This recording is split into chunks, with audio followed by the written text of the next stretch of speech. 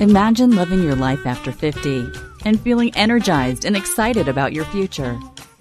Welcome to the Women in the Middle podcast, the podcast for women who are ready to figure out what they want and create the life they deserve. Here's your host and master certified life coach, Susie Rosenstein. Hey there. Today you'll be joining 3 of my high school friends and me reconnecting and talking about all of us turning 60 together this year. Let's go. Welcome back to the podcast Women in the Middle with over 1 million downloads and counting. I'm your host, Susie Rosenstein, your master certified coach and midlife mentor, and I'm so glad to be here with you again. So my interview today is a real treat. It's a casual conversation with old friends that I haven't connected with in quite some time. We all graduated together in 1981. And then a few decades flew by, and now we're all turning 60 this year. How did that happen? I have no clue. Okay, but just quick, before we dive in, I wanted to give you a gift. Keeping the birthday spirit alive and all. So if you're listening to this episode in July 2023, you are invited to download a copy of my book, 50 Ways to Celebrate Your Life After 50. Get unstuck, avoid regrets, and live your best life. And you can do that for free. Just head over to susierosenstein.com and click the book link on that page, or go to susierosenstein.com/50 ways to celebrate /. And you can get to the book page that way too, and then use the coupon 2023 book gift. 2023 book gift. That's it. And just use that when you check out, and it's a free download. Of course, you can also find the link and the coupon in the show notes, and you can download your book free anytime this month, July 2023. Also, one more thing, if you're listening to this episode in real time again, July 2023, you've likely heard the news that there's never been a better time to join my signature program, the Women in the Middle Academy, your roadmap to creating a more fun, meaningful, and regret-free next chapter. In honor of my upcoming 60th birthday, there are some special bonuses available when you join this month. So if you've been on the fence about joining, now's the time to take action. Head over to www.womeninthemiddleacademy.com and book your no-obligation momentum call as soon as possible. Okay, now let's dive into this episode. This week, I'm reminiscing with some high school friends who are all 60 this year in 2023. When I started thinking about all the fun ways I wanted to celebrate turning 60, I couldn't stop thinking about how much fun it would be to have a conversation like this with old friends with shared experiences. And reminisce we did. It was so much fun to talk about our memories and, of course, to correct each other a little here and there when we didn't quite remember things accurately. And really come to the conclusion that our experience was really great. It does take a village, and then still sometimes you need a little help. Anyway, today you're going to be meeting Margie, Mary, and Raina. We all grew up in Lansdale, Pennsylvania, a suburb in the Philadelphia area. Now, Margie turned 60 earlier this year. She's been married for 39 years and has 2 boys and a daughter in love. I love that. Not a daughter-in-law, a daughter in love. She's been in the insurance industry for 23 years, currently holding the position of underwriting specialist. Margie moved to Lansdale in 1973 and has lived in Indiana, Pennsylvania, Marietta, Georgia, Plantation, Florida, and finally settled in Hatfield, Pennsylvania in June of 2019. Mary is also 60 and a widow with a grown stepson. She grew up in Wisconsin and moved with her family to Lansdale, Pennsylvania for 9th to 11th grade and back to Wisconsin for her senior year. After some adult years of living in Wisconsin and Pennsylvania, she finally moved to Las Vegas, Nevada, where she has lived for 30 plus years. She worked in the mortgage industry for almost 40 years and joyfully retired at the end of 2022. Mary enjoys hanging with friends and her dog and cats, crocheting, playing piano, tending to her roses, and traveling to see family and friends. She believes strongly that retirement is the best and time just flies. Raina is also 60, and she said she's the new 40. Along with her husband of 35 years, they've raised 5 successful adult children, and by successful, she means off the bank of mom and dad. They live in the country and enjoy cycling, running, hiking, swimming, and spending time with family and the beach. After a 33-year career in the pharmaceutical industry, Raina retired and started her second career. Now she's a triathlete and competes nationally and internationally taking her to Dubai, Finland, and other cool parts of the world. When she's not training, you can find her playing the flute, in her garden, reading, or spending time with her kitties. Now, as you'll soon hear, we talked about what life was like back then, but also talked about our lives over the last few decades, you know, the good, the bad, and the ugly, and what turning 60 means to us this year and how we celebrated. One message we all felt strongly about was definitely that aging is a gift. The bottom line is that life has so many highs and lows, and it can be incredibly challenging, especially in midlife. Turning 60 is a privilege. This episode will give you lots to think about, so please enjoy. Hey there, everyone. I'm so excited that you're joining me today on the Women in the Middle podcast for the episode I prepared to celebrate my 60th birthday.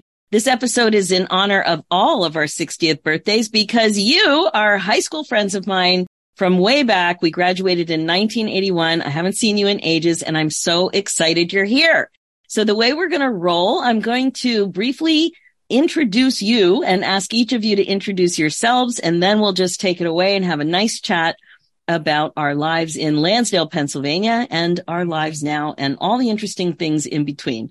So when I was thinking about what I would do on the podcast to honor a milestone birthday like this, I actually thought of inviting high school friends on immediately. That was my first thought. And the reason for that is because you know how everybody's kind of grouchy about Facebook? One of the things I love about Facebook is birthdays. And when it comes to our high school graduating class, we're all turning the same age together. We all turned 50 together, and now we all turned 60 together. And I just remember that being such a positive thing, because even if you don't keep up with everybody personally and daily, it's just there's something comforting about knowing that we are all doing this together. So I thought right away, I'm going to do that. And I put out a call and you all answered, and I'm delighted. So let's get started with Margie Wasserman. Margie and I have known each other since about 1973, and I had to do a fact check because I thought it was 1976. She reminded me that we met in elementary school. We also shared our synagogue youth group experience together, and that went on for years. Like that went on all throughout high school. So we did some traveling together, a couple of those weekend convention type things, and we had a lot of fun. So Margie, please say a little bit about yourself and welcome. Thank you. Margie Wasserman. I grew up in Lansdale, Montgomeryville, actually. We moved there in 1973 from Philadelphia, and I went all through elementary, junior, and high school with you, and it was a great experience, and I'm really happy to be here. I have two kids. They're 28 and 31. I have a fantastic daughter-in-law. Married to Jonathan for 39 years in November. He's a chiropractor here in town. My kids don't want to live here because they're like, you lived here. He has a business. You know everyone. We're out. And we have three cats. I'm an underwriter. I underwrite life and disability for under 5,000 lives. And all here is good. That's great. And you live not too far from the high school. Like you're still very much in the area. Very much in the area. Absolutely. Super fun. Thank you so much for that. And next up, we've got Raina Fussner. Now, Raina, my biggest memory from Raina, and I don't know what you remember, Raina, but it was that you played flute and I played saxophone, and you were always sitting right in front of me because the sax section, the way the band was set up, the sax section was kind of on the left and the flutes were in the row right in front. And I remember, like, I have a memory of it right now. You turning around, we were talking. We talked, of course. But the saxophones and the flutes were right next together in a concert band. Now, not all the time in marching band, but in concert band. And I have such a solid memory of that. It's just so fun. And what a weird little memory. Okay, Raina, take it away. That's a very cool memory. And I have the same memory of that. Always the alto sax, still my favorite instrument, sitting right behind me. So I'm Raina Fussner. I live about an hour away from North Penn, where we grew up. I have very fond memories of the band and just growing up in Lansdale as a kid, swimming at White's Road Pool, and just lots of outdoor stuff that we did when we were kids. But the band was probably like the thing that honed me in and drew me to a lot of friends. In fact, that's who I still really keep in touch with via Facebook and whatnot, are my band friends. And I'm married for 35 years, had a 35-year career, which is right in Lansdale, right in the backyard. I just retired 3 years ago and have 5 children, all adults. And it's been a wonderful ride, and turning 60 is awesome. I do triathlons and enjoy just being outside and being active at 60. Okay. Yes, she said triathlons. We'll talk more about that later. I have a feeling she's the only one on the call doing triathlons. Also, your maiden name was McKinstry, for anybody listening who might not put that together. So yeah, it's awesome to have you here. And I have to say, me sitting behind you was not as bad as who was sitting behind me, because I always had trombones behind me and, spit valves and the whole thing. So I think you got a better deal there. Okay. Speaking of the band, next up we have Mary Barbeau Schätzlein. Mary and I know each other from band, and Mary played piano, but played cymbals in the drum line, kind of a badass thing to do. And one of the things Mary and I loved about each other is that we are the same size. And I bet we're also shrinking at the same rate. So I talk about it all the time on the podcast. I'm only 4'10", or at least I used to be. And, it was so great to have you there. Just another amazing short girl. So take it away. Thank you. I'm Mary Barbeau Schätzlein. I think you were 4'9" something. And I am 4'8.5", and I'm still 4'8.5" because I just had myself measured to make sure. So my memory is of our short club, of which I think we were the only 2 members, because we didn't allow anybody over 5 feet tall to be in the short club, because that didn't really count. But anyway, I'm a little different. I grew up in Wisconsin until I was 14, and then my family moved to Pennsylvania, to Montgomeryville, Lansdale. So I unfortunately only got to go to North Penn and Pembroke from 14 to 17. And then I moved away right before my senior year. So we were there literally 3 years to the date. It was on the exact date that we moved away. And then we moved back to Wisconsin and ended up going back to Westchester for my first year of college. Then I bounced back to Wisconsin, and then I bounced back to Pennsylvania eventually. Kind of a long story, but anyway, now I am in Las Vegas, where I've been since 1991. I am a widow. I was married to Chuck, who went to high school with us. He was 2 years older, and met him in high school, didn't date him. But we went to high school together and reconnected on Facebook and got married. And we were married for 11 years, 10 years. We were married 10 years together, 11 years. And then he unfortunately passed away. But I am still in Vegas and retired as of the end of the year, 2022. I have a stepson who lives in Omaha. I have a dog and 2 cats, and just pretty much loving life. Oh my gosh. And we're so sorry about that, Mary. I have such fond memories of Chuck, and what an amazing tenor saxophone player he was. Thank you. Really fond memories of that. Okay. So here we all are. Oh, I'll share how I came to Lansdale. We moved from Waynesboro, Pennsylvania. And yeah, I remember grade 2 coming in with Mrs. Delp. And I remember Mrs. Delp is here to help. And that brought me into Knapp School, and that's where I met Margie.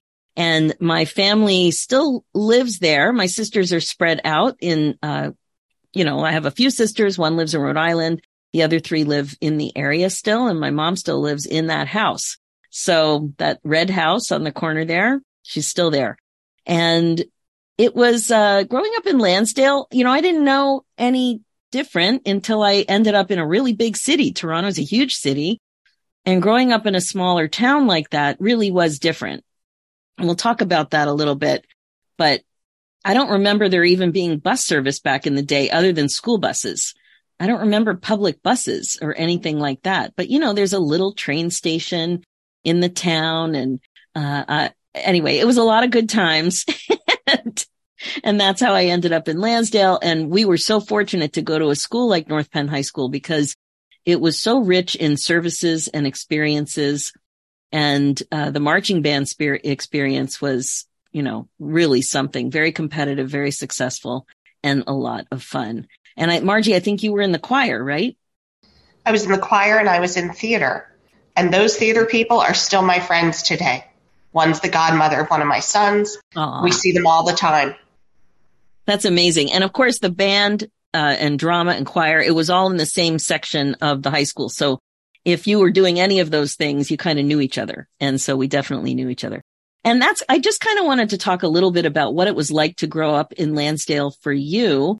I remember riding my bike around, like once I was 16, I probably started riding on the streets younger than that. I think I was more in the 12, 13 category. And then I got a good bike, and I remember riding that bike to the mall where I worked and just riding my bike everywhere. What was Lansdale like for you, Raina? Well, speaking of the bikes, I remember I had a paper route, and I started that, I think, when I was 14. And that was my biggest goal. I bought this crazy bright orange bike, and that was my transportation because, obviously you couldn't get your license till you're 16. And I remember riding to the mall. So it's funny you say that, the Montgomeryville Mall, when they built that, and to the pool, and just, I can remember riding over to Penn Field because I went to Penndale, to meet up with some kids over there and go to visit friends. And it was, I don't know how far, maybe 10 miles, something like that. But I tooled around. I put a lot of miles on that bike. It was a lot of fun. That was our freedom. I mean, it was much more likely to have a bike than a car. It was. Yeah. Absolutely. Anybody else have a memory of Lansdale? Margie? So I grew up right in Montgomeryville across from the mall. We could walk out our backyard, cross North Wales Road, and be in the mall parking lot. In fact, sometimes at the holidays, we just walked because you couldn't park. There was nowhere to park. And I got a job at the Burger King when it opened on the other side of that mall. So I would walk through the mall, go to work. And that money was my freedom. That's when I started to buy myself concert tickets. Still doing that. And, just things that I wanted. And it gave me the opportunity to socialize and have my own money. But we walked everywhere. I remember walking from my house all the way down to the 7-Eleven at North Wales and Main Street. And, it was like an adventure. Unfortunately, I was walking there to buy cigarettes, but that's a whole other story. Oh, Margie, I was walking there to buy Archie comics and Slurpees. Right? I was a little younger, I think. That was Miller's. We would walk into Miller's next to King's and get our penny candy. And, it was just having lived in Northeast Philadelphia, which is where I was till I was 10, which was congested. And, we were all packed into one school. Being on 3/4 of an acre of ground in the suburbs with just the freedom, you went out after dinner and the rule was you come home by dark. Period. They didn't even want to know where you were. Yeah. And that was freeing. We didn't have that in the city. So it was lovely. It was a lovely way to grow up. Yeah. And Mary, what about you? You were there in high school. I was there in high school, but it's interesting hearing what you guys are saying about Lansdale because where I come from in Wisconsin, it was Fond du Lac, Wisconsin, and it was a smaller city. We were about 40,000 maybe, but it's real similar. I mean, I think that's why, to me, Lansdale felt like home.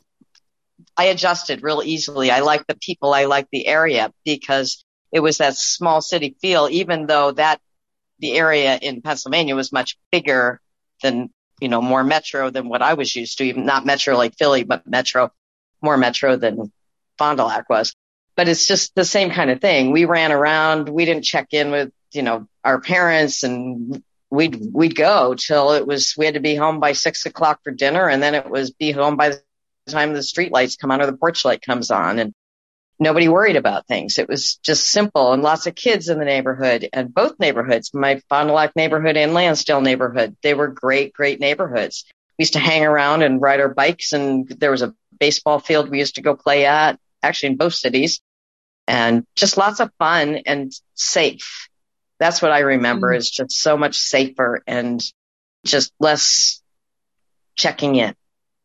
Yeah, it did feel like that. And when I was riding to the mall, well, first of all, that's where you could meet boys. So in junior high, there wasn't much else to do other than bowling, going to the skate ranch for roller skating, going to a Y dance. And the other thing, of course, was hanging out at the mall. And I remember my first job there was the Swiss Colony, and I had to wear this Swiss dress and stand in the hallway and say, "Hi, would you like to try a sample?" And I did gain a few pounds at that job because those cheese and sausage samples are so delicious. But hanging at the mall used to be a mall rat. You remember that? And you'd always have friends who worked in the mall. And again, it gave freedom. It also gave responsibility and that sense of working. And it wasn't the only mall job I had. I had another one, too. But I just looked up the population of Lansdale. In 1980, it was 16,500. And now it's 19,000 and change. What's the area? Like North Penn School District area. What would that be? Do you know? Oh, I don't know. That would involve another Google search, and then I'd never be able to find the notes again for the call.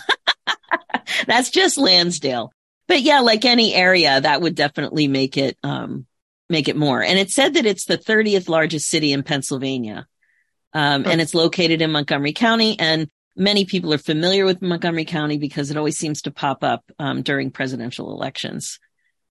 It ends up being something that gets talked about. Okay, now I have to find those notes again. There they are. All right.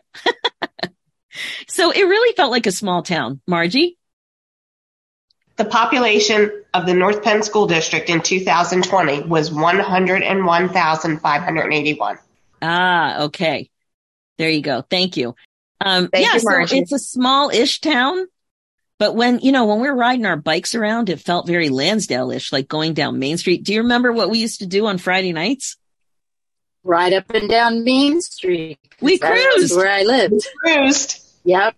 Guess what we did in Fond I du lived Lac? right on Main Street, and the cars would just come back and forth, and I wasn't allowed to cruise. But when my mom would go bowling on Tuesday nights, I would sneak out and cruise because I knew she'd come home at a certain time.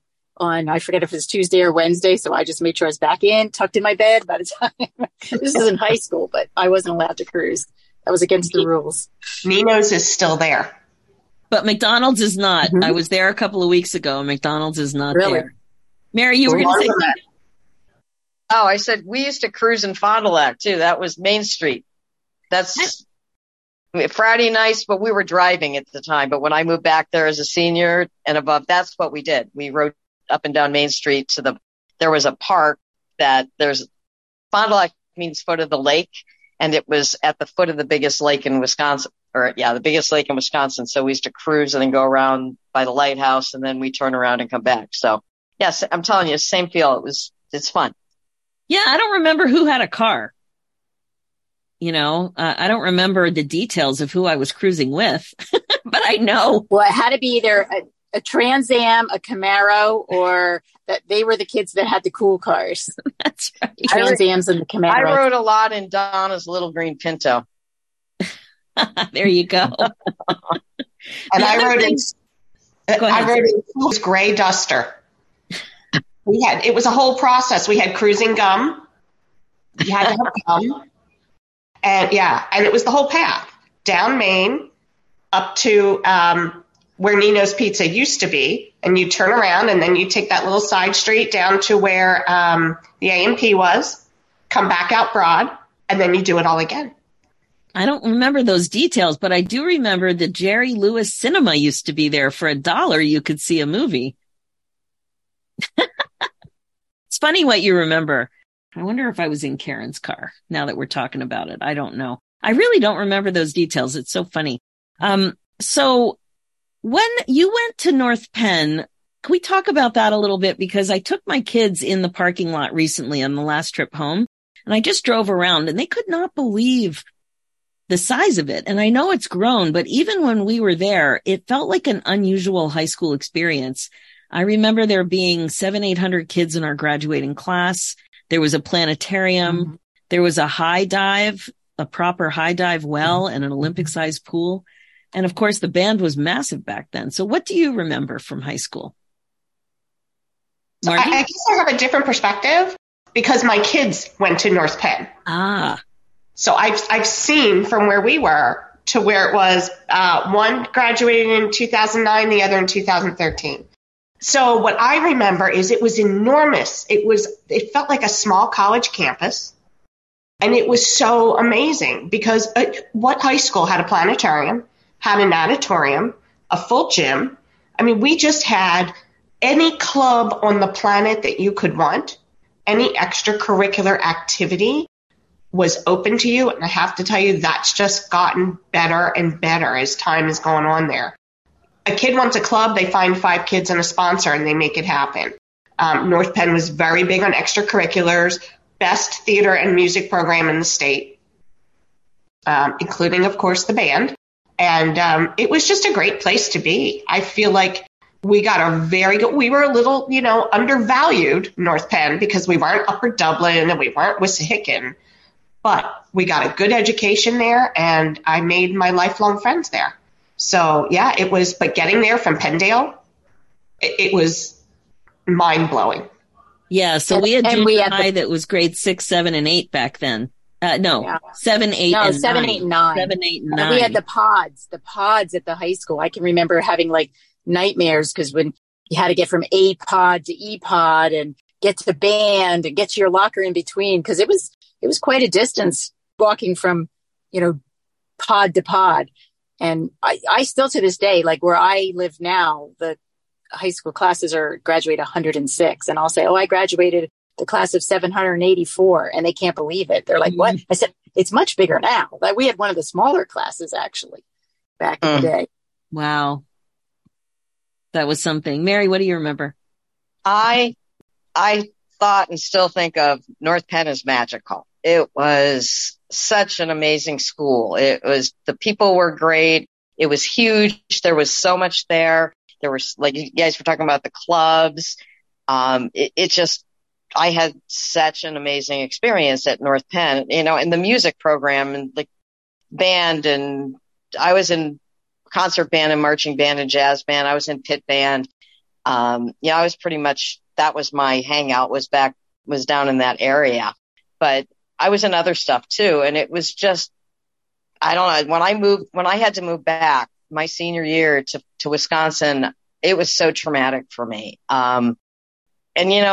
My experience there ended up being great, and it was wonderful people, and it was good school. But I still, to this day, I feel bad about not graduating from North Penn, because to me, it was just, that's where my heart was. My heart was so with North Penn and my friends at North Penn. So, wow. And the drum line, where you would dye your hair blue or pink or green. The drum line was the best. Yep. For sure. I'll never forget looking over at the drum line and you, and at one time it was pouring rain. It was I don't even remember where we were, but it was a mud fest. The picture of us marching in like 9 inches of mud made the newspaper and everything. And as a saxophone and as a flute, Raina, both of us were out in the boondocks, right? But the drum line was on the 50, moving up and down. And I remember just looking over and seeing some faces just express those facial expressions of how ridiculous the situation was. We're losing shoes in the mud and everything was happening. And I just saw somebody in the drum line laughing, and I started to laugh, and I actually wet my pants. I actually peed my pants laughing because the situation was hilarious. So that's funny. Great. The whole scene. I wish I was remembered hilarious. that. Oh my gosh. Well, do you have a scrapbook of it? You'll see the picture if you see a scrapbook. I don't even know where my scrapbook is, but I might be able to find it. It was hilarious. It looked like there was inches and inches of mud, and you're trying to, march in it and walk in it. Anyway, it was hilarious. I remember showing up for the very first night of band camp in August or July, whenever it was. And I really had no clue what I was getting involved in. And I had flip-flops or Dr. Scholl's, I think they were on. I didn't know I was supposed to wear sneakers. I had no idea what this was all about. And I had never played a cymbal or cymbals in my life. And that's just what I had to do in marching band because I couldn't play oboe or piano. And I remember, Kathy, during the hours and hours and hours of practice, I would hold the cymbals for the snare. They'd use my cymbals and I was the holder of them. And Kathy would come up as my arms would be falling down and she'd be shoving them back up again. And they'd go down and she'd shove them back up again. And to this day, I have super strong upper body strength and muscle memory. And my mother got mad because my back she's like, you're looking like a football player. And it's just something I'll never forget. Well, you're right, because that's constantly fighting the force of drummers. Yeah, well, and those things were not light when you have to hold them for that many hours a day. They're not light anyway. One of my sons is a drummer, and I've had to move some things around, and yeah, it's heavy pieces. I've spent so much time in drum stores, but they didn't have marching bands like we had in the States here. And it's actually something I was very sad about because I think all of my kids would have probably really enjoyed it. And that was really sad that part, it's just not part of the scene here in college or, university. But Mary, you mentioned you went to Westchester. I went to Westchester my first year too. I don't remember you being there. I was a music major. Donna and I roomed together. I was in the band. Okay. So here's a really weird thing about that year for me. When I went for orientation, you know how they had the steamer rack in the cafeteria and everybody pulled down these nice bacon and eggs and platters. I pulled down, I swear to God, they were green pancakes. And I was young. I'm 18 years old, so I didn't even think to not eat what I pulled off I couldn't see. I mean, you get this part, right? So I just pulled it off. So I got green pancakes and they were gross. So I ate the green pancakes and everybody else had bacon and eggs. Now I certainly wouldn't eat those. I would grab another one. But at the time I ate them and I would just never eat. Like I didn't go to the cafeteria because other than maybe for a bowl of cereal when I got really hungry. And when I got my check from home, I'd go run to Burger King because I was starving. But I think I don't remember a lot from that year. And I think it's very strange, but I think I was malnourished that year. Oh, it's wow. It's the only thing I can come up with, and it's all because of the green pancakes. Wow. Well, when you mentioned Westchester, I just thought, I thought I would have known if you went because I was in the band for 2 years. I was in the band for 1 year. I played cymbals, but I was only there for a year. Wow. Anyway, I transferred the following year, but that's when I went to Canada the next year. That was January 84. January 83 is when I arrived at University of Guelph in Ontario. But yeah, overall, the whole experience at North Penn was amazing. And something happened, this week. I was interviewing a past client and she repeated something I taught her in a way to look at something. And it was something that our band director, Fred, said 1 million times. And I have said it many times on the podcast. And I make it an analogy to thinking thoughts that don't serve you. As a life coach, I talk a lot about managing your mind. And I would always say, if you're thinking a thought that doesn't serve you, it's like it's stinking up the joint. And Fred would always say that if we weren't doing a good job, we were stinking up the joint. Like if we were marching and going off where we weren't supposed to be or whatever. It was hilarious. And so I must have said it enough that I was interviewing this woman and she repeated it back to me. And it warmed my heart that somebody else picked up on it. And it just kind of carries Fred's memory on because he's no longer with us. And he was the best. I mean, his instruction and leadership affected so many lives, and it certainly affected mine in a big way and left such a mark on me, the way I perceived that whole experience and how confident I became in my own leadership skills. So it was really, really something. Raina, we were Mary, lucky. Yeah, we were lucky, right? Fred was such an amazing man. And like you said, there's so many things I can look back on and take away from Fred. And I was at his funeral services as he passed, and we got the band, as many people that could come and do. And that's actually what got me back into the band, because I picked up my flute and I'm like, you know what? I think I know how to play this again. Practiced, played a little, we've had a little tribute at his memorial service. And now I'm back in a band in the Ringgold Band in Reading area, which is just, it's brought so much joy back to my life. I forgot how much I loved and missed music. I've been in a concert band most of my life, a community band. But when I became an entrepreneur and I was actually working at night, working in the day, sitting in this chair all the time, like just working, sitting, I realized that to go to band practice as an extracurricular activity, I just couldn't sit anymore. So I needed to do something else. So I haven't done it in a couple of years, but I've been playing most of my life, so I'm not worried about it. I certainly won't be as good, but it could come back. Awesome. Still play. I mean, I'm just glad I picked it up for a few years when my kids started playing, but then one by one they dropped out. So it's been a very rewarding experience, and I started when I retired, so it's been great. Oh, that's amazing. Mary, are you still playing piano? I play some. I don't play a lot, but I do have a piano and I still play. I'm rusty. I can't play like I used to play.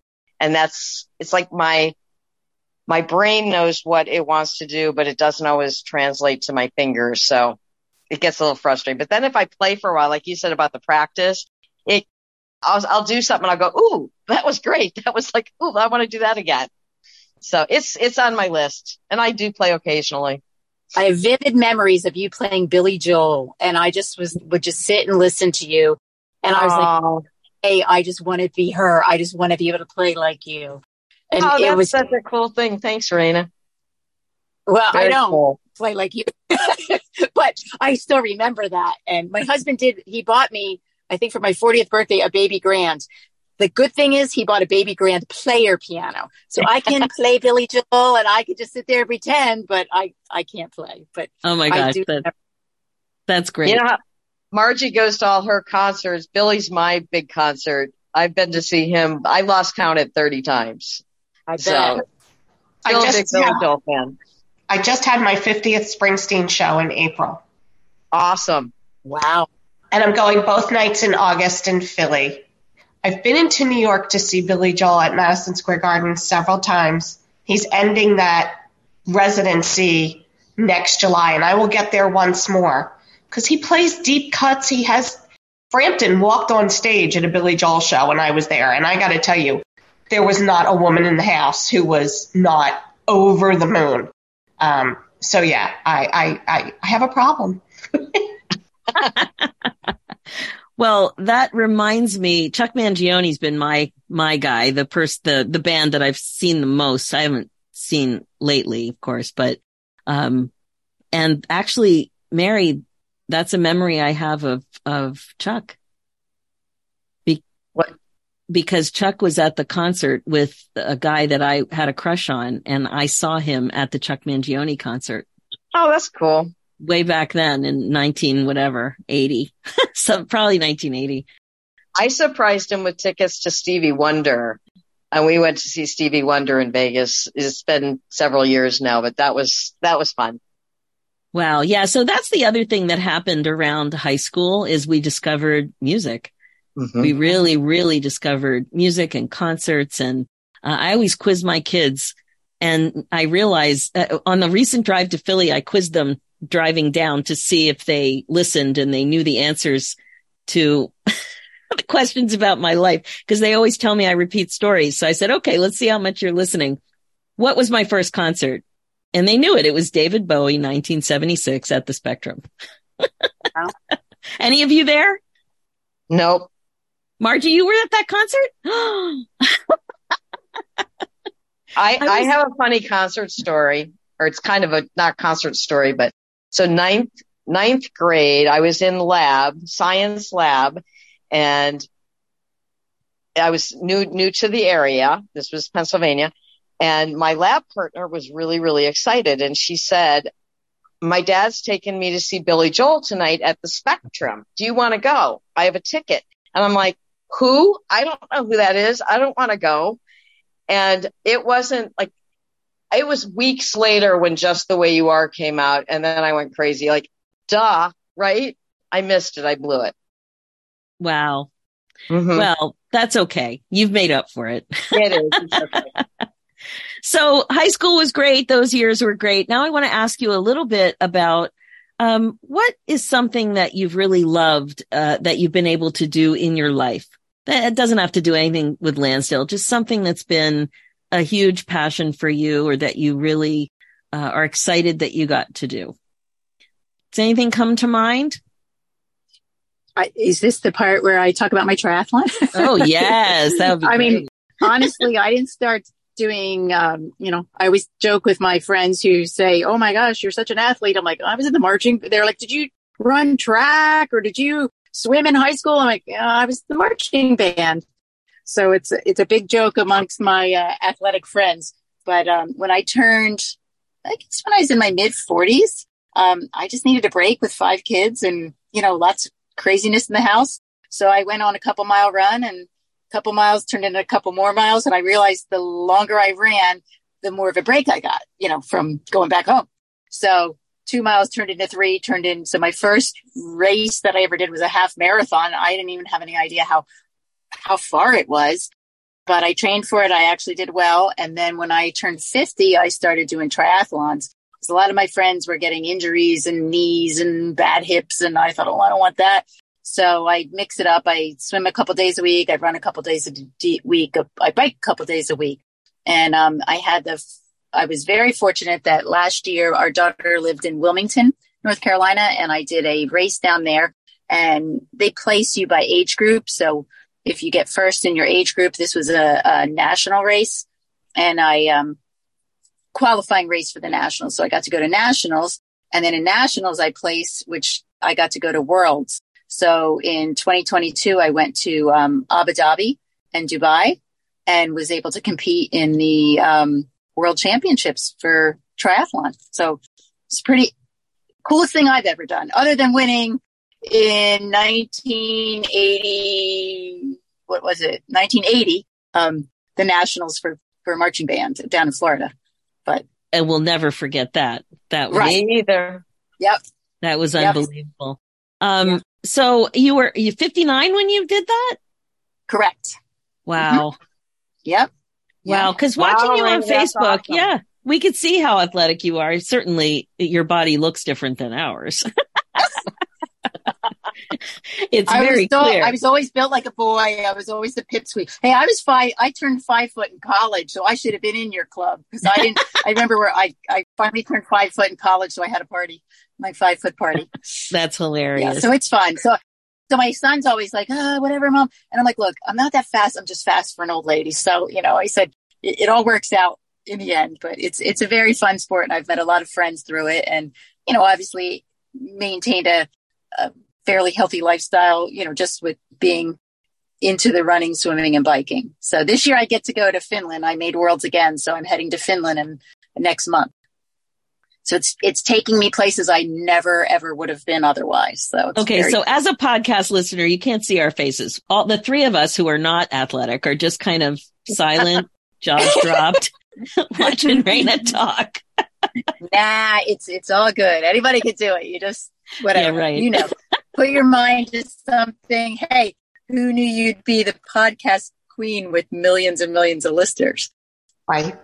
Well, that is a bit crazy, but I would say the craziest thing I've done, I've had some amazing things happen for sure. But the thing that scared me quite a bit, but I really wanted to do it, was to do a 6-day whitewater rafting trip in the Grand Canyon. And it scared me. Like the videos are exhilarating, but those rafts are vertical. Like you hit a rapid and you're up and down, and it was very, very scary and amazing. And so I'm okay with doing stuff like that if I'm not in charge of keeping myself safe. Like I want guides and other people to be doing that. I got stuck on a zip line once in Costa Rica. That was not fun. I needed to be rescued. It's terrible. I'll never do that again. How about you, Margie? I had a home birth. Wow. There's the face. Benjamin Wasserman. So Jonathan went to chiropractic school after we were married. So we moved to Marietta, Georgia. I worked for a chiropractor. He was in school because the goal was I was going to run his office. That never happened. The whole community had home births. Chiropractors down there had home births. So I got pregnant and I was due to deliver 5 months before graduation. So, we met with the midwife and it was an amazing experience. She did all that. She had a log home in the North Georgia mountains. She did all my prenatal care there. And, it was just, I never had an ultrasound. She just listened to Ben. And I'll never forget her looking at me and saying, I just heard him for the first time. She said, do you know the song Tiny Dancer? That's what I think about whenever I hear a baby move for the first time. And I'll never forget that. I mean, Ben is 32 next week. Jonathan was very participatory in that. I went 5 weeks late with Ben. By the way, he's always last in line. He came out the way he was. And my mom, back in the day, you could have a flight on standby 3 days in advance. And every 3 days, she would bump the flight out 3 days. And she finally said, I'm coming. And I went into labor, and she was there for the delivery, too, because she got there. But because I went so late, my midwife delivered 3 days before me. She was due 5 weeks after. So in the middle of July, we all piled into the car with the lasagna from the freezer, the blankets, everything, and we went up to my midwife's cabin in the North Georgia mountains. Okay. I don't even know what to say. And that's where Ben was delivered. Wow. And that was really ahead of your time. You were way ahead of your time on that one. Yeah. Or behind. By the way, Jake was born in a hospital. Not because of a bad experience, but home births in Philadelphia, in the tri-state area, are just not embraced the way they were in the chiropractic community when you had a chiropractic school in town. Everything was fine, but there were so many lovely parts. She handed us the baby wrapped in a blanket, and she said, I'm not going to tell you the gender. I want you to know the baby first. Well, me. I had to know. Had to pee. But John was with the baby, and we brought him home that night. Everybody else stayed 3 days in the hospital. We had a house full of friends passing, all chiropractic students, passing this baby from person to person. My mother's, oh my God, he's going to get sick. I nursed him. My mother-in-law walked in with a case of formula. I said, no, we nurse here. We nurse babies here. She was downright offended. So it was a very different experience living in that kind of community where, my prenatal care, birth, postnatal care was $1,500 cash end to end. Home birth sounds scarier to me than a triathlon. Okay, just saying. The good thing was we were close enough to a hospital if anything went awry, and I trusted my midwife very much to make the call, to say, "Yep, no, we're going to Kennestone to do this. You're not going to deliver here." Wow. But I have to say, when I didn't expect you to say anything like that, and I do think that's a crazy life experience. The way you described it. I agree with Raina. For me, that would be scary, but well done. Way to do something that you really want to do. That's awesome. Mary, what do you have to share that's crazy? Well, I don't know, after you guys' stories, mine's doesn't sound that crazy, but I kind of looked at what's something that had a really big effect on my life, something out of the ordinary. And for me, it goes back to my moving from Wisconsin to Pennsylvania and Wisconsin. And then I went to college in Pennsylvania and then back to Wisconsin. So I bounced back and forth. But the thing is, that area never got out of my blood. It was in me. I mean, there's something about that area that it was ingrained in me. It's in my heart. It still is to this day. And I don't know why, but it was. So I had a really good job. I was assistant vice president at a savings and loan at the age of 23. I was very successful. I was in a band playing piano, and I was playing piano bar, and I had lots of friends. My family was great. They were there. My life was it was perfect. I had a great, great life, but something in me missed Pennsylvania. And in 1989, I quit my job and I left. My mother and I closed my bank account and I had traveler checks, and Mom and I got in the car. Donna had found me an apartment. I think it was in Harleysville. So I had an apartment. Don, my moving guy, big, one of those giant moving trucks, which had a lot more than my stuff in it because I didn't feel much of that truck. But we went to Pennsylvania, and it was July 4th, actually July 3rd, but I always say it was my Independence Day. It was July 4th. And that was in 1989. And we got to the apartment, the 5th, I guess it was. And it was me and my mom and Don, the moving guy. And they had changed management. And there was a sign on the apartment that said new management. And there was nobody there. So now I'm in a new town with no job and no bank account. And I had nowhere to live. So me and my mom and Don, the moving guy with the big truck, drove down the road, found an apartment, went in, and it was too pricey for me. And I said, we're like, where else can we look? Well, I ended up living at Stonegate across, like right by North Penn. We walked in there. The lady was there, and I said, hi, I'm Mary. This is my mom. This is Don, my moving guy, and I need a place to live. Okay, well, do you have a job? Nope. But I pulled out my traveler's checks, and I go, but I have money, and I'll get a job. And she felt bad for me and ended up letting me move in the next day. Don, the moving guy, was awesome. He could have put my stuff in storage, and he didn't.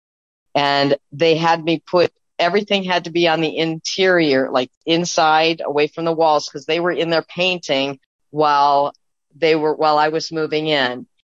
And for me, it was when I learned that the only person who could make my dreams come true is me. And I did. I'm sorry I get choked up because it was just such I gave up so much, but my heart wasn't full. And I learned so much from that experience. Oh my God, Mary, thank you for sharing that. I'm a little choked up too. And it leads so beautifully into the next question, which is, what does 60 mean to you? And the reason it's related is because sometimes turning 60, any kind of a milestone birthday, it really makes you think about who you are. Have you become the woman you want to be? What life experiences have been really critical for your growth and development and all that kind of thing. And when you told that story, it's such a benchmark. I'm sure you reflect on it often.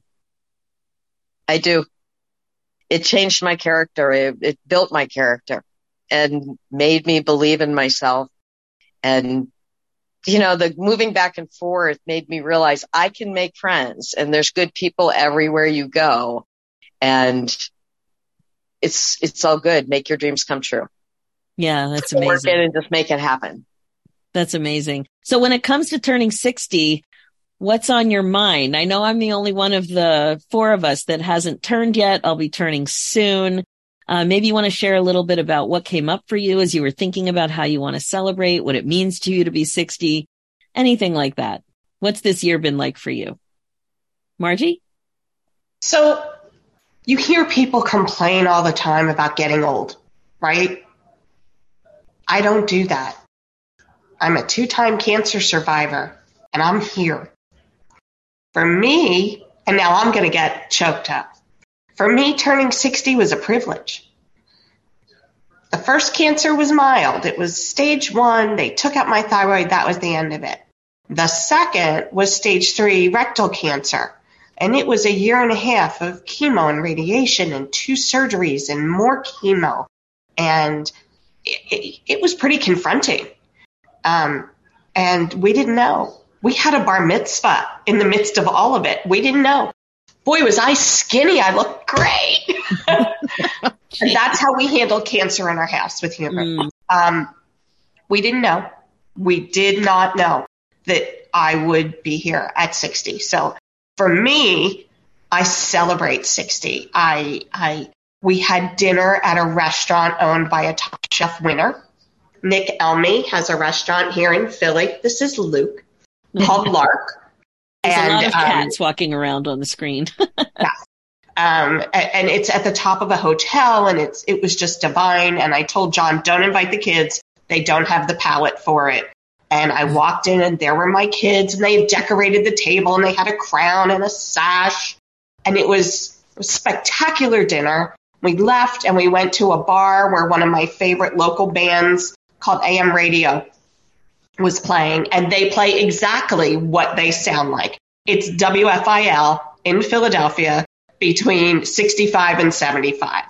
And they're just fun. And then that Sunday, John made me a party. Not a surprise, because that's just not possible. Upstairs at Stove and Tap, a little Lansdale restaurant, and there was food and drink, and he actually made everyone come up with music trivia questions and put me on the spot. After 2 cocktails, it didn't go well. But it was fun, and one of the things that I love to do is to have my friends meet my other friends. And so many of my friends have kind of cross-pollinated, and that was a good opportunity for that. So I'm here to celebrate 60 because not everyone gets to get here. Exactly, Margie. I have to say, I completely share that. I'm sure many of us do on the call, but I've outlived both my parents, and you knew me when my father died. And, that was 1976. My mother passed when I was 5 in 1968. And so they didn't have the privilege to age. And so I really think about that all the time. Like, not dwell on it, but just reflect that aging is a privilege. And when you really think about it like that, it's life-changing. It really is. So, Raina, you wanted to say? Oh, sorry. I wasn't actually putting my hand up, but that's awesome, Margie. I mean, kudos to you for beating that thing called cancer, because fortunately, personally, obviously we've all been touched, but personally myself, I haven't, but it's a hard battle. And, my mama is 95, going to be 96 soon. And she is still a whippersnapper. And, she unfortunately just got diagnosed with cancer. So it's going to be a little bit of a battle for us. So, but she's a strong woman, strongest woman I've ever known. So we'll just go there. My daughters actually threw me a surprise birthday party for my 60th, and it was fabulous. And I had already planned to have all my college girlfriends come to Myrtle Beach. And, I was in a sorority, and there were like eight of us that came down with hubbies. And the most fun thing we did was out on the patio, screaming into hairbrushes, singing REO Speedwagon and every other 80s song. And it was to the point that people came out of their rooms and we were like, sorry if we're annoying you, but they actually came down and partied with us. So it was a really good time. And between the party that my daughters threw me and then the party down at Myrtle Beach, 60 was a great year to ring in. That's so good. And Mary, what did you do? So for me, turning 60, if I go back even further, my mother passed away when I was 32. She was 63 years old, and my dad was 70. I was 38 when he died. So and my grandparents, a lot of them don't have a history of living real long. So I always wanted to retire young, so I had a chance to enjoy being retired. And then in 2019, Chuck got diagnosed with colon cancer. And he was stage 4 at diagnosis. So it was very, very traumatic, horrible journey. Margie, I just, my heart's so with you when I hear your story. Because it was absolutely horrendous. So it was traumatic.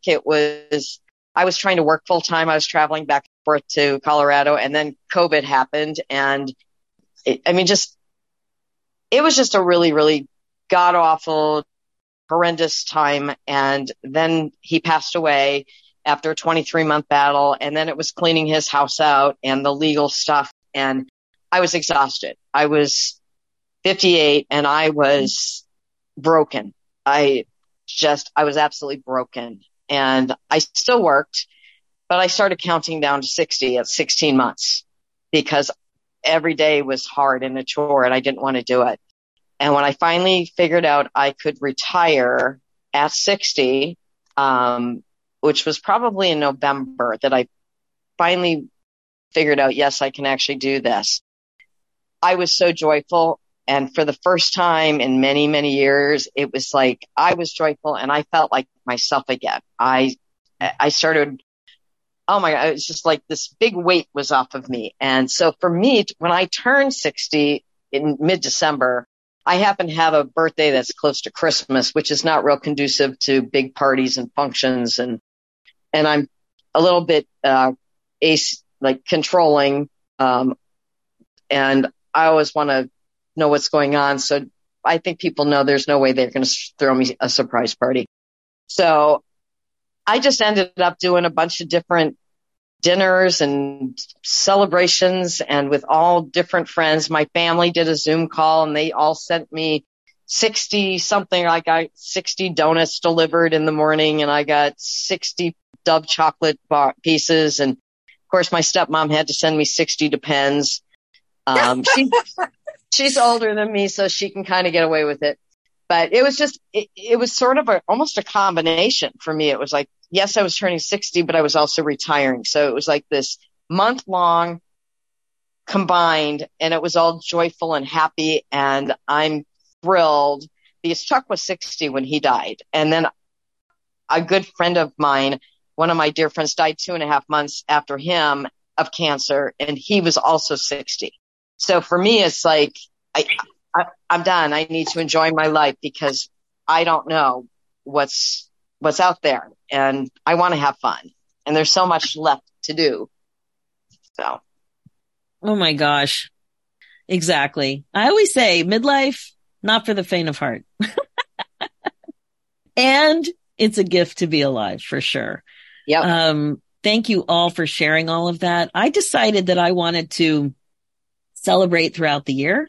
So I came up with this idea called 6 and 60. I'd been talking about it on the podcast for quite some time now. I picked 6 categories of things to do or think about or appreciate or to experience that were meaningful and interesting in different categories. And I'll put a link in the show notes to the podcast episode and the blog about it.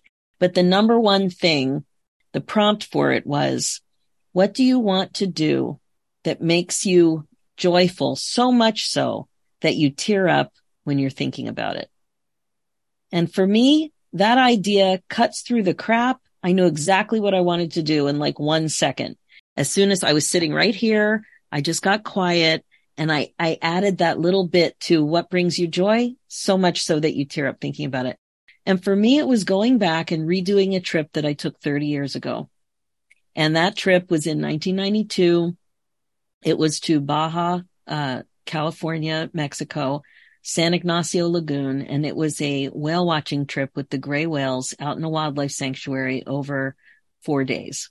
And I'd been thinking about it, dreaming about it, much like some of those marching band competition moments, like that national championship.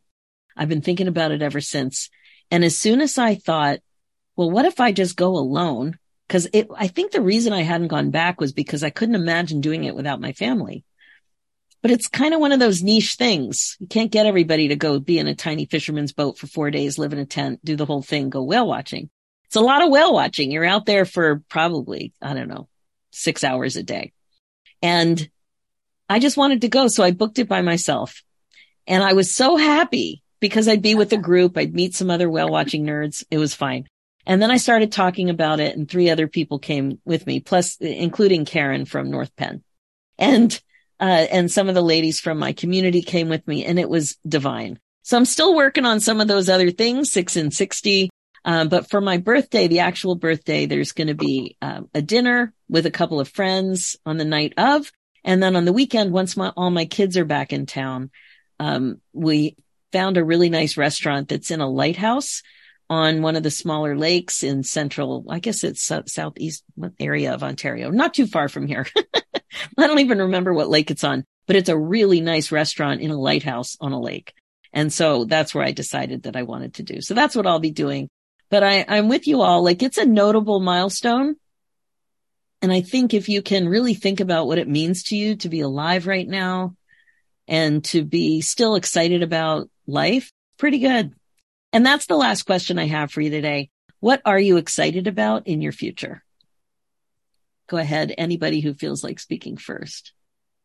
Is it Raina? Go ahead. I'm excited about being a grandmom one day. We've got 5 adult kids, but nobody's married. Nobody has any. I have fur babies, but no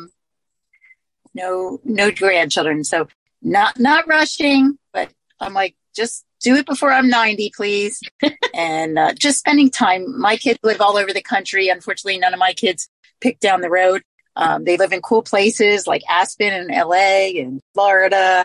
So I get to visit very cool places, but I really enjoy having all the family together, and that's just more family time. That's what makes what you just said just made me think that's exactly all I want, is just having all of us together and enjoying quality time together. Beautiful. And Margie, what are you excited about? So the kids are moving 2 miles away, and my daughter-in-law is already threatening us with babysitting, and we're like, bring it on. But there's no kids yet. I am excited about having them so close. I am excited. I have a retirement countdown calendar on my phone. I have an app. 4 years, 8 months, it goes to seconds. Like, you can just watch it spin. Wow. The job I'm in, particularly in the summer, which is my favorite season, is very high pressure. Like, busy season is off the rails. So there's that. Everyone's renewals are January, so we spend all summer preparing their renewals for them. So I don't know that I want to work, but I don't want to do this anymore. I need to stay with it because I am the health insurance provider. So that's fine. That's cool. I'm excited. We will be married 40 years next year. Wow. And I just booked a Hawaiian cruise. I've never been west of Denver unless it's down in the Caribbean. So we're going to stop a couple days in LA. I've never seen California. So I'm excited about that. I'm excited to see what's next. Awesome. That's really exciting. Thank you for sharing that. And Mary, how about you?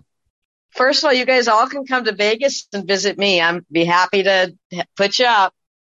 So for me, I love every day. Every day is like an adventure, even if I'm just staying home. I crochet a lot, which is something my grandma taught me how to do in my 20s.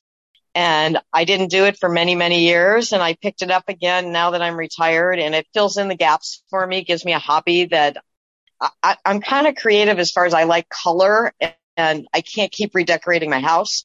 So it allows me to, pick out patterns and pick out colors and then put them together and see the end project. So there's something fulfilling in that. And eventually I'll start donating stuff because, my family and friends only, I can only make so much for them, but I'm not there yet. But, I do that, and I'm doing more traveling. There's a lot of things on my list for travel, nothing super exotic. Just, I love beaches. That's my favorite place. I'm coming back to Pennsylvania at some point, hopefully next year. So, I'm going to Maine in August, going to see my stepson in Omaha in August, and friends coming out from Wisconsin. We're going to the Packers-Raiders game. I'm a huge Packers fan. And I think going to California in October at some point. So a little more travel, nothing super exotic, but, and then hanging out with my friends. I mean, I have nothing to not be grateful for and feel blessed about. Every day is good. Even, like I said, even if I'm not doing anything, it's good. It's a good day. Oh, that's amazing. So I didn't mention it'll be, my 29th anniversary this year. And my husband and I met in a personal ad. Crazy. The old days before anything was online, like we wrote letters to a newspaper ad. Anyway, it'll be 29 years. And, like a couple of you said, it'll be great to have grandkids someday. It's not happening anytime soon at this end. either. But what I'm really excited about is my business. And so it's funny, as an entrepreneur, I feel like I'm gearing up, and a lot of my friends and family are gearing down or gearing differently, right? So I'm pretty excited. I've been incredibly creative in this phase with the podcast, and I do a lot of mindful doodling with something called Zentangle and mixed media, and I'm creative, and I love making more time for that. And just building my business, connecting with midlife women. And I really feel like I'm making a difference. I have good feedback, and even from the podcast, I heard from a listener this week that she told me some amazing things that she'd done. And of course, as soon as she sent that email, I emailed her back immediately and I said, how about coming on the podcast? So I just find I love talking to people. It's a great pleasure for me. I really enjoy meeting new people and interviewing them. It's a lot of fun, and coaching is a lot of fun. And I feel very grateful that I got laid off 10 years ago. I feel very grateful because I didn't have enough nerve to pull the trigger and become an entrepreneur. So I'm really excited about that. And I am really enjoying my family as they age. They're so much fun, and they're so creative and talented and funny. And fortunately, we still like to do a lot of things together, and have similar interests. So vacations together are possible, and a lot of activities in the summer. We're still good that way. So far, so good. That's what I'm excited about. So we just all have to stay healthy so we can enjoy and continue being grateful for what we have. And I have to say, my dog and my parrot, huge sources of pleasure. I have to say, just part of the family. And I know, Margie, especially, you may even remember the St. Bernards we had when we were kids. So if we were in the same elementary school, you probably met them at school. Absolutely. I do remember the St. Bernards. Pets are so important. My dad used to bring Mr. Jack in for show and tell. He was well over 200-pound St. Bernard, and I get people commenting on Facebook that they have those memories. And now when I turned 50 10 years ago, I kept thinking about the big dog experience of my childhood, and that's one of the main reasons we have a Newfoundland now, because I wanted that for my 50th. And we're enjoying him immensely, and he's a huge part of the family. So, that's what I have for you tonight. We're actually talking at night because of the time zones and everything. And I just wanted to thank you so much for coming on and reflecting, reminiscing, being a little nostalgic together, and also just, we're marking our 60th. It's a notable milestone, and I wanted to mark it with something special other than a little Facebook happy birthday. You know what I mean? Mm-hmm. So any final words, anything you wanted to share, anything you forgot to say? Thank you for having us. Yes, thanks. This has been awesome. Mayor, when you come to the area, happy hour. I would love that. We did that last time, and it was great. We did. We had a great time. And by the way, I'm the tall member of the short club at 5'1". I had to get that out. All right, we'll let you in. I'm a little easier about that now than I used to be. This is mine. I don't color it. So wow. That's my claim to fame. I always say I had ass cancer. You have gray hair. You win. So no, this was fun. I really loved doing it. Thank you for having us. Yeah. Oh my gosh. I enjoyed talking with all you guys. It was wonderful. Enjoy 60. Fun. Enjoy 60, Susie. Yes. Thank you. Well, you'll welcome me in. Really, it was the number one thing I wanted to do, was to connect with you all. And we have a lot of shared interests and shared experiences, and it was lovely. It was really lovely talking to y'all. So everybody, happy birthday this year. Enjoy 60. And I look forward to seeing you, hopefully in person, but definitely on Facebook. Enjoy your celebration. Yes. Thank you so much. Happy birthday, guys. Bye, guys. Bye-bye. Bye-bye. Bye. Okay, that's it for this episode. I loved having a casual chat like that with old friends, and I think everyone really enjoyed being nostalgic and talking about the good old days. I bet you're thinking about high school now, too. It was so much fun to think back about all kinds of things. And, one thing that was really kind of fun to talk about was how important bikes were for us. Was it like that for you too? Kind of like a first taste of freedom. Actually, it was my big gift when I turned 16. I got a Schwinn. It was blue. I loved it. I was beside myself to get that bike, and I had it for years. I took it to university, and I remember selling it. I think I sold it about 20 years ago, but I had it for quite some time. Here's the other thing, though. Maybe your high school or small town experience wasn't exactly like ours, but I bet the ups and downs of midlife is something you can absolutely relate to. As you could hear from my friends, it hasn't been easy. And even with all of the hardship and difficult challenges, there's still a tremendous amount of gratitude for aging, for turning 60, and for what's still to come. What is still possible. I hope that our conversation helps you consider all of your options for aging and milestone birthdays on your terms. Remember, your thoughts are always optional, and that is a very good thing.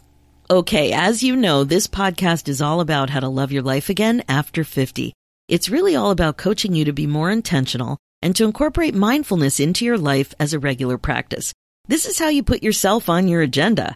My focus as your midlife coach is to help you get unstuck, clear, and focused on your current values and priorities so you don't have regrets. You know you're meant for more and you don't want to waste valuable time. You can absolutely create less busy, more balance, and more happiness. I can help you create the success you're looking for. That's why I created the Women in the Middle Academy with you in mind, because it's a warm, supportive, and fun coaching community of like-minded women who grow forward together so you feel great about your future. Email me your questions and let's talk about it and see if it's for you. Go ahead and book your free, no-obligation momentum call at www.womeninthemiddleacademy.com. For show notes and links, head over to SusieRosenstein.com and click the podcast tab and look for episode 313. And if you're interested in applying to be a guest on my new podcast, Women in the Middle Entrepreneurs, head over to midlifeinterviews.com and apply. Thanks so much for listening. It's time for you to put yourself first, one thought at a time. I'm Susie Rosenstein, and I'll talk to you again next week.